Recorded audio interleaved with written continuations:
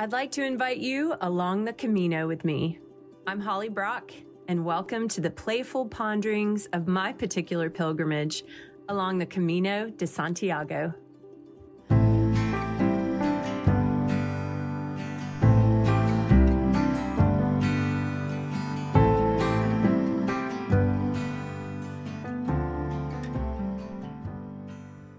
Best day ever. These days, walking along the Camino de Santiago stood out to me for different reasons, but all had a special spice to them. I love that these days can't be planned, just enjoyed when they come. I hope you have one, or two, or three very soon. Enjoy. Best day ever.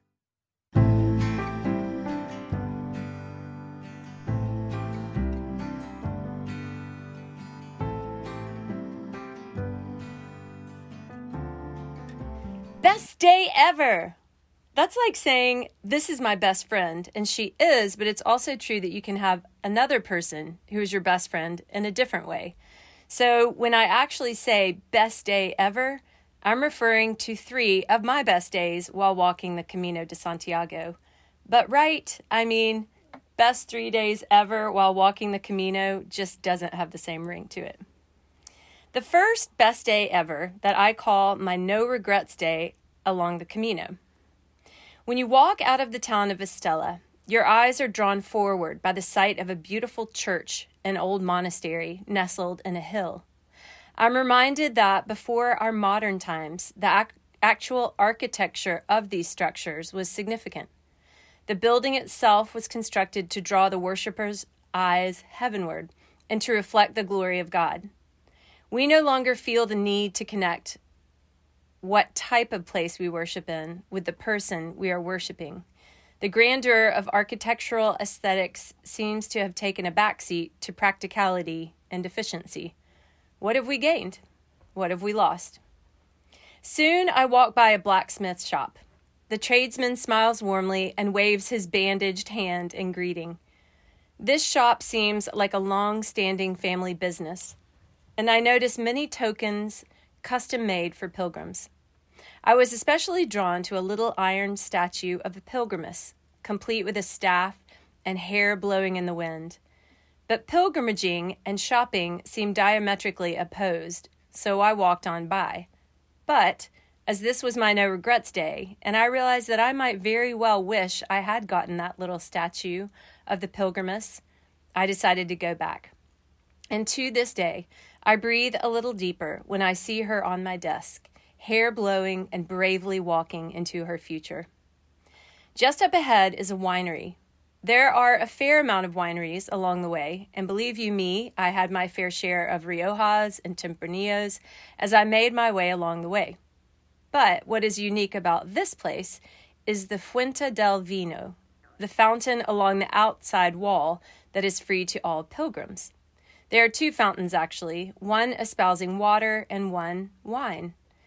And as this was the no-regret day, I filled up my water bottle there at the fountain to the brim, just not with water. Thank you, bodegas. Soon the trail branched. I decided in true no-regrets form to take the Alternativo route. These are literally the roads less traveled, which are my favorites exactly for that reason.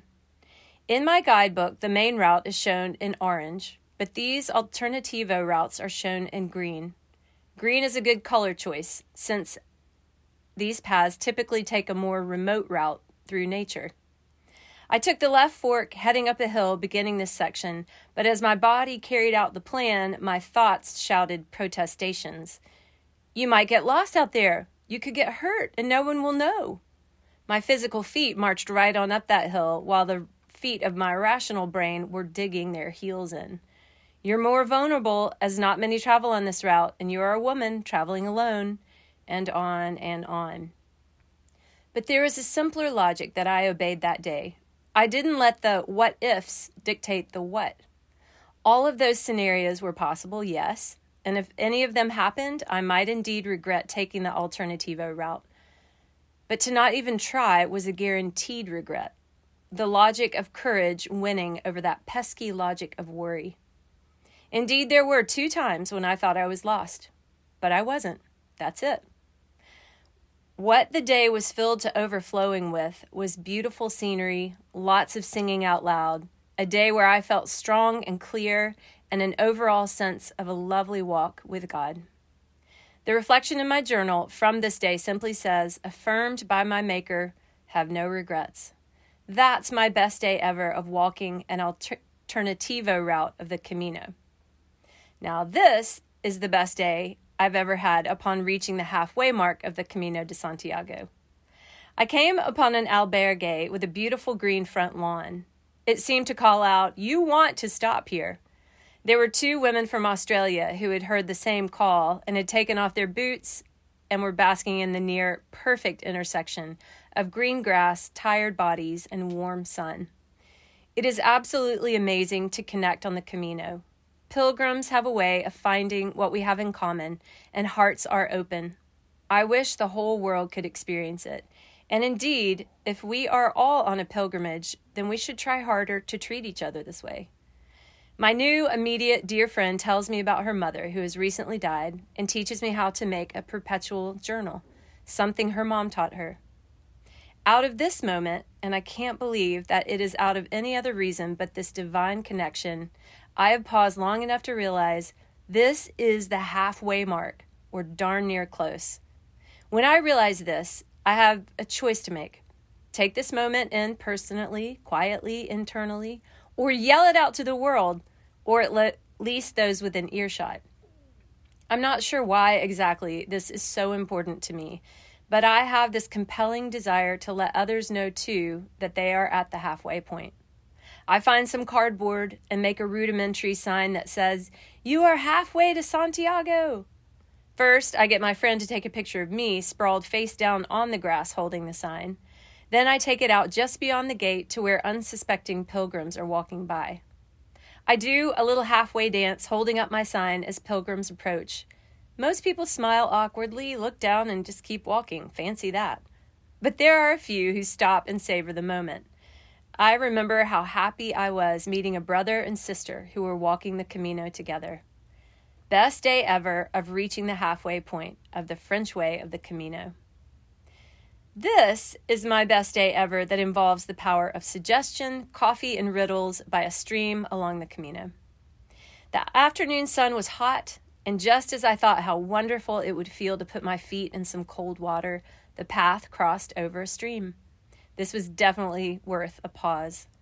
I climbed down the banks, pulled off my boots and socks, and put my feet in that gift of a cool stream. No one else was there. It was sensation delicious. Have you ever tried this prank? In a busy enough place, stop in your tracks, shade your eyes, and look intently at a distant point. After a moment, someone will notice you and try to see what you're looking at. That's when you actually point toward that distant imaginary scene that you are apparently witnessing. Remain pointing and it will draw others, and before you know it, there's a crowd trying to see the thing that must be captivating your attention. That's when, if you're really good, you release your gaze, look around, and ask if they too had seen the thing. One of my favorites is to act like you had seen a particular bird, which was your great-grandmother's spirit animal, God rest her soul. It's the powerful power of suggestion, like when a trickle of water branches off from the main stream and creates a new path, and soon more water follows. I think in that way we are like running water. Our choices create potential for others, offering a choice that they might not have previously seen. God help us choose wisely then, because it matters. So it was by this stream. The vision of a pilgrim soaking her feet in clean, cool water held great power of suggestion and began to work its magic. Before I knew it, a group of 5 friends decided this was a great place for a pause, then another few, and before we knew it, it was a regular party. All of us soaking our feet and soaking in the moment. As most of us were ending our day's journey in the nearby town, we settled into a great time of fellowship there. A group of guys from Austria, obviously old friends, pulled out their Bunsen burner and a coffee percolator. It smelled so good, and soon they offered me a cup. I accepted, but only on the condition of a trade.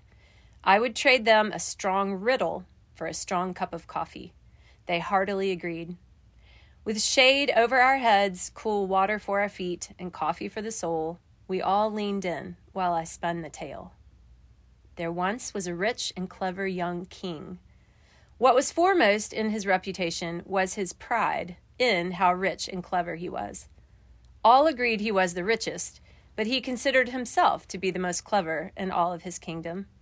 The richest man might not be able to find a wife of equal estate, but a clever man would of course look for an equally clever wife. So the king sent messengers across the region to inquire about such a deserving woman, and word came back that indeed, over the river and through the hills, lived a beautiful and clever young maiden. He sent her a lavish proposal of marriage, she, being clever herself and being warned of his haughty disposition, accepted on one condition. The condition was his promise that upon the occasion of her death, if she died before him, that he would grant her last request. He agreed to this, and even gave his word publicly as a sign of his honor. She carefully wrote out the last request and sealed it with silver wax and presented the scroll to the magistrate during the wedding ceremony. Thus began a brilliant reign together. They were both indeed clever, yet soon it became clear that where he was clever and haughty, she was clever and compassionate. The gifts that their subjects would bring in appreciation of the king or queen's consideration began to collect more densely around the queen's feet. And clearly, people began to prefer to speak with the queen. The haughtiness in the king began to twist into jealousy, and he plotted to have the queen done away with. He even went so far as to say that the queen had committed a crime punishable by death. The magistrate ordered her brought out before the town to hear her sentence. The queen stood calmly. Everyone gasped as the magistrate read aloud the formal sentence of death. The king smiled. Then the magistrate paused, remembering something, and pulled out a worn envelope sealed with silver wax. A moment of recognition flashed across the king's face. He had made an oath to honor her last request and must uphold it to save his reputation. The magistrate broke the seal and in a loud voice read what was written on the scroll. As he read, the magistrate turned red, the king turned white, and the queen smiled sweetly. Quickly the king decreed that the queen had been falsely accused and therefore would hopefully live a long, long life. The riddle: what was written on the scroll? Now back to the banks of a stream in Spain. This group was tired but content, lost in the scene of a queen in a distant land whose execution was stayed at the last minute by something written on a scroll sealed with silver wax. There is a suspension of time when our imaginations match our physical reality, when our attention is so captivated by something that our actual reality blends with this virtual one, and the two are perfectly integrated. We were all sitting by that stream, still present in our bodies, our feet in that cool water, yet we were also in that kingdom, yearning to see what was written on that scroll. The realm where imagination and physical reality mingle. It's an infusion of truth that reminds us that there is more to reality, more to the story. Jesus knew this place well. He knew how powerful it is. He invited people to this place. Jesus often spoke in parables with the same effect of bringing more to life. Jesus knows that we are more than our cognitive function, or he would have just given us a list of principles. More than our emotive capacity, or he would have just given us experience. More even than the power of our choice or volition, or he would have given us magic wands. We are more than the sum of those parts. That's why he often spoke in parables, hoping not just to engage a part of us, but to engage all parts of us, even the parts of us that we don't even know exist. He is drawing us together, back into whole people, and then inviting us to walk wholeheartedly with him into the fullest reality, the kingdom of heaven. That will be the best day forever.